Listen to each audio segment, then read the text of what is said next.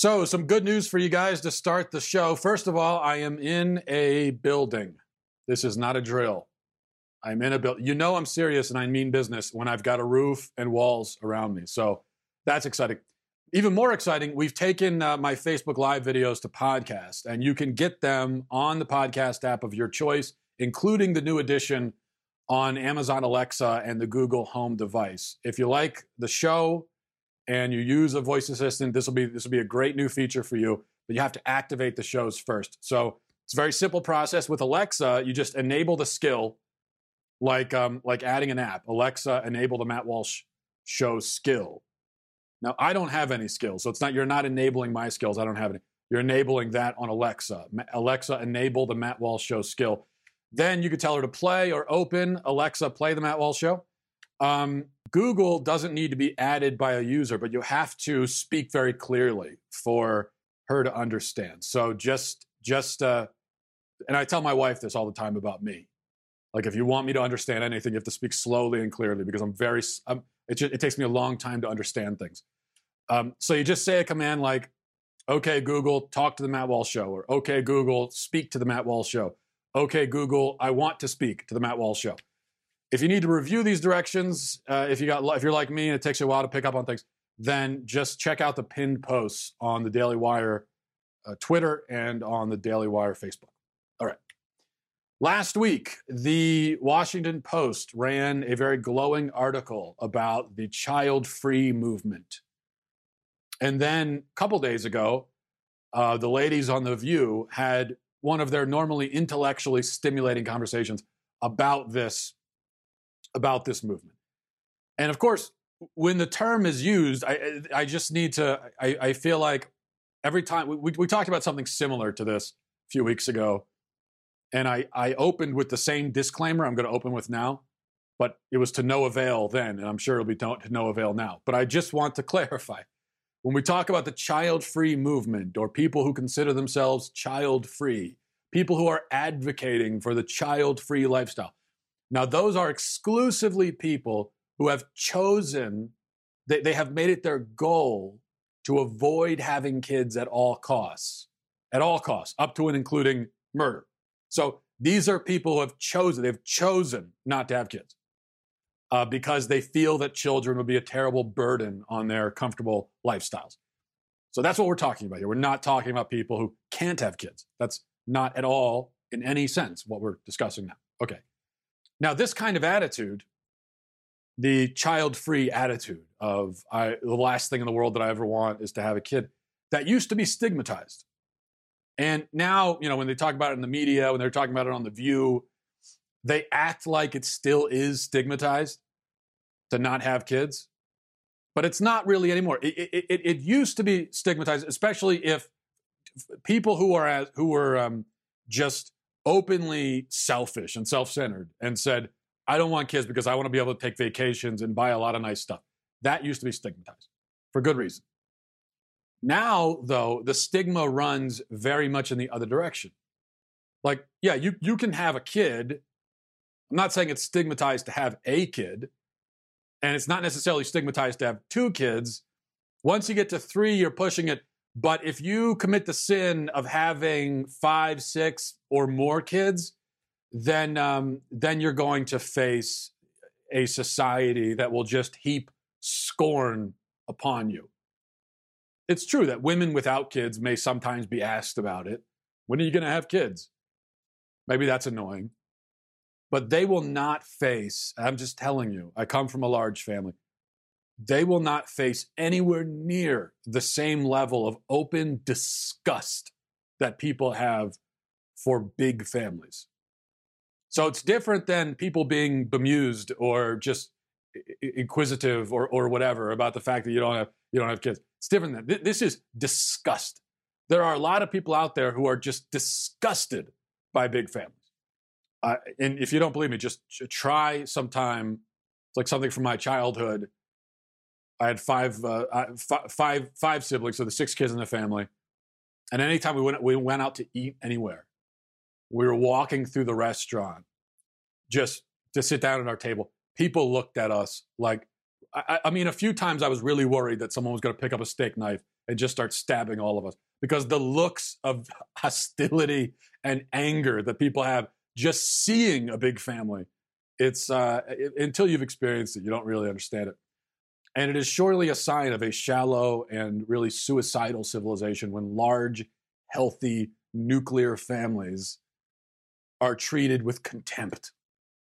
And as the American birth rate continues its decline and younger people categorically decline to have kids, or they put off having kids until they're biologically incapable of having kids without medical intervention, as that's happening, it's become clear that the child-free mentality is not fringe. It's not some little thing off to the side we don't have to pay attention to. It is becoming rapidly the most acceptable and kind of mainstream approach to life. And for that reason, I think it's worth saying, I think maybe it's worth making a few comments about it. So that's what I'm going to do on the child-free so-called movement. First of all, the term child-free is monstrous, actually.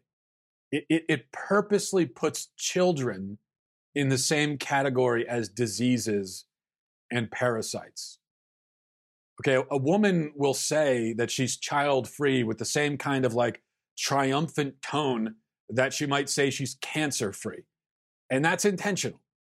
Now, we've taken this term child-free because we consider it to be an improvement over the old term, which was childless. And we don't like that term anymore because childless insinuates that a person is missing something if she has no children. But the thing is, a married couple that chooses to reject the life-giving potential in their union is missing something. We use the term childless for a reason, because they are missing, by choice, one of the fundamental things that gives marriage its purpose and its meaning. Just think of it this way. You could never speak about any other group of humans on the planet the way that we speak about children. Children are the only ones who we feel perfectly entitled to expressly dislike and even say we don't like them. It's not uncommon to hear people say, well, I don't like kids, or even I hate kids. There was an article written a couple of years ago. I forget in what publication. I want to say Salon. If it's not Salon, I don't mean to. You can understand why I assume that it is. I think it was Salon ran an article, and the title was something like, I hate your kids and I'm not sorry, something like that. And it was a woman confessing that she just hates kids. It's somewhat uncommon to hear people say it like that in public, but that's not an uncommon thing to hear just in society. Someone who just hates kids, hates being around them. So it's suddenly acceptable to have a prejudice against an entire group of people. Why is that okay? I know people think, well, it's okay to not like kids. It's actually not okay. Because you know why it's not okay? Because it wouldn't be okay to feel that way about any other group, would it? Whatever your demographic group is, what if somebody said, what if you're a middle-aged woman and somebody said, I don't like middle-aged women. I just don't like them. Don't want to be around them. Don't like them. That's all. How would that make you feel? Was that an okay thing to think? Now, if you think it, you think it, but it's not, you shouldn't think it. There's something wrong with you if you think it. Again, these are the kind of statements that in the past people would be ashamed to say. They would never say that. And they'd be shamed for saying it, and deservedly so. We're not supposed to hate people for who they are. Whatever happened to that? Or express our desires to be free from them. I mean, what if you said you were moving to a certain neighborhood because you want to be free from X group of people? Now, if you were to put kids into that X group, then everyone's fine with it. But if you were to put any other category of person into that group, that would generally be frowned upon. For good reason. It should be. So that's the way we feel about most people. We say you can't just hate whole groups of people. But we've made children an exception to that rule, and that doesn't make any sense. If anything, children should be the only non-exceptions to that rule. Because I can think of plenty of valid reasons to dislike most of the adults I have encountered in my life. And I'm sure people that have encountered me could say the exact same thing. There's plenty of reasons to not like me. There's plenty of reasons that for me to not like most of the people that I've encountered that are adults. But kids, kids are innocent. Kids are energetic. They're fun. They're unconditionally loving. Kids have unconditional love. What's not to like about it? If you don't like that, there's something wrong. It's not something you shouldn't not like that.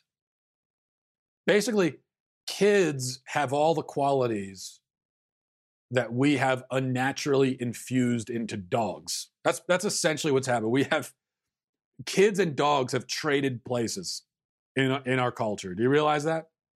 That now we've taken all the qualities of children and we've given them to dogs, and we've taken the qualities of dogs and given them to children. And now we treat children the way people used to treat dogs, which is a lot of people didn't like dogs, don't want to be around them. They're animals, get them out of here. I don't want them inside. I don't want them on a plane with me. I don't want them in a restaurant. Like, they're dogs, they're animals. It's a beast. Please get it away. I don't want to. And it would be okay to say, I hate dogs. I just don't want to be around them. They're gross. I don't like them. Now you could say that about kids, but you can't say, you said it about dogs. Dogs are saintly. They're saints. They're unconditionally loving. No, they're not. They don't have any love. They're not capable of it. Love is a willful choice. Dogs don't make willful choices. They don't have a conscience. You need that to have love. You need to be a human to love. Kids really have that. And anyone who's a parent, you've seen this, especially in your younger kids, that they really just love you deeply. And it's not just that they don't see the flaws in you. Now, that's part of it. I mean, they do kind of see you as a superhero. My kids think that I can pick up our house. My kids literally think I can pick up our house above my head and walk down the block with it. That's what they think. And they might think that because I told them. I don't know. I don't remember. But so they do kind of see you as a superhero. But they also, I think they do also see your flaws. And sometimes they'll point them out kind of innocently. They're very honest about it. But they love you in spite of it. It's the most non-judgmental thing. If a kid ever comes up to you and just points out something wrong with you, they don't mean any offense by it. They're just noticing it, but they love you anyway. It's no big deal, nothing personal. That's why we should all like kids. So second thing. So that's the first thing. It's really not okay to be prejudiced against kids. And one other point on that, especially when you consider what we do to kids in this society, kids are also the only human, talk about prejudice. If you want the real evidence of that, they're the only humans in our society who you can legally kill. And we've killed 60 million of them. So before you laugh at the idea that we're prejudiced against kids, we've got a mass grave filled with 60 million dead bodies of children. So yes, we are prejudiced against children in our culture. Second thing, there's no freedom in being child-free, okay? Now, there are things that my wife and I have trouble doing now because we have kids. Of course, we can't leave the house without spending 45 minutes looking for somebody's shoes. And that's a whole other thing. I don't want to get off on that tangent, but that's the shoe thing. I'm at the point now as a dad where I just want to give up on shoes. I'm about to tell my kids we're not doing shoes anymore. There's not going to be any more shoes in this house. No more shoes. I'm going to have a no shoe policy in the house because they can't. I'm telling you, the moment a kid walks in, within 10 seconds of a kid getting inside the house, the shoes will be off and one of them will be lost, just gone. Anyway, I say all that lovingly though. So that's one thing. You can't just leave the house. You gotta find the shoes. You gotta go through the whole thing. But that's just a fact of life. And my wife and I, we can't just up and go to a movie anytime we want. We can't go on a date. We can do all those things, but it takes planning. It takes extra money. You got to get a babysitter, all that stuff. So, but that's just a fact of life. That's a minor challenge. That's a hurdle to get over. That's not slavery. The way people talk about, I don't have kids, I'm free. Well, what do you think? You think I'm enslaved? What do you think? You think I'm in jail or something? It can't be considered an encroachment on my freedom to have kids unless freedom is defined as the ability to live however you want without inconvenience. If that's free, if freedom is just really boiled down to freedom from inconvenience, then yeah, I guess I am a slave. But that idea of freedom is how you get A Brave New World or America circa 2018. You could live in a totalitarian state and still have that kind of freedom. As long as the totalitarian dictator keeps you basically comfortable, then by that logic, you're free. But if we understand freedom as the ability to live as God intends us to live, with our inherent human dignity preserved and protected, then our freedom is actually enhanced when we have kids, because we're doing what we're made to do. We're growing, we're changing, we are becoming something. We're embracing our new identity, an identity with greater responsibilities, yes, but also a greater capacity and potential for love and joy. The thing is, I am free to do all the things that a person without kids can do. There is nothing that a child-free person can do that I can't do. I can do all that. I can go on a vacation. I can go out to eat. I can do everything they can do. There is no activity or experience that's open to them and is completely fundamentally closed off from me. Now, it might take some extra effort. It might cost a little bit more money. I might really have to make it a priority if I want to do it, but I can do it. I'm not precluded from it. But a child-free person is actually precluded from the joys and experiences of parenthood. So when you want to be child-free, it means that you can do everything that a person with kids can do. You can just do some of it a little bit easier. Whereas when you have kids, there's a whole new life that's opened up to you, a whole new identity opened up to you that is not opened up to people who decide not to have kids. So who really is the most free? Third thing about the child-free movement is that it is a celebration of narcissism. The people who advocate this lifestyle, they're also advocating a philosophy, and it's a really terrible philosophy because they are advancing the notion that the key to happiness is located within our own egos. And so what they're suggesting is that the happiest person is the person who is most empowered to kind of indulge and entertain themselves. Person who wants to be child-free, their greatest aim is to keep themselves to themselves, accumulating. Their goal is just to accumulate wealth, pleasure, experiences, purely just for their own sake and for no other reason. I don't think that's the path to happiness. I think that's the quickest path to despair. And I also think that the people who advocate for this path know that it brings to despair because they are in despair themselves. The truth is this: joy is found through work and love and sacrifice. It cannot be found anywhere else. Nobody has ever found it anywhere else. Many people have theorized philosophically that you could find it somewhere else. Many people have set out on a mission, on the journey, the perilous journey, to try to find it somewhere else, but none of them have accomplished the task. It's like the fountain of youth or any other mythical treasure that people go out seeking, this joy, this fulfillment, true happiness that can be found in selfishness. That is the ultimate fountain of youth, the ultimate mythical reward that people literally kill themselves trying to find, and they never will. All they find out there in that wasteland of materialism and self-indulgence is more of the despair that drove them there in the first place. So they try to bypass sacrifice and suffering and work to get to joy, but then they discover in the end that they bypassed joy at the same time. But what do they do? They still come back and tell us that, hey guys, I found the joy. It's over here. Come with me. And they encourage everyone to follow them out there into the desert because misery loves company, I guess. But we shouldn't listen to that. You don't give up your freedom when you have kids. You may be giving a lot of time, you're giving money, you're making sacrifices, you're embracing a life that's going to be in many ways harder, but you're not really giving up anything meaningful, and you're gaining so much more. As I said, you're gaining yourself. You're gaining an entire new identity.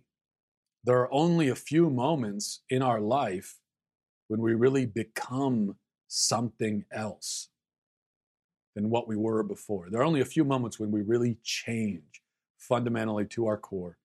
One of those is marriage. One of them is parenthood. And that's a beautiful thing. And that's what we should be talking about in our society. And that's what we should be celebrating, especially as the birth rate declines and we kind of just fall headlong into self-appointed extinction. I think it becomes even more necessary to have a message like this. All right, guys, have a great weekend. Thanks for watching.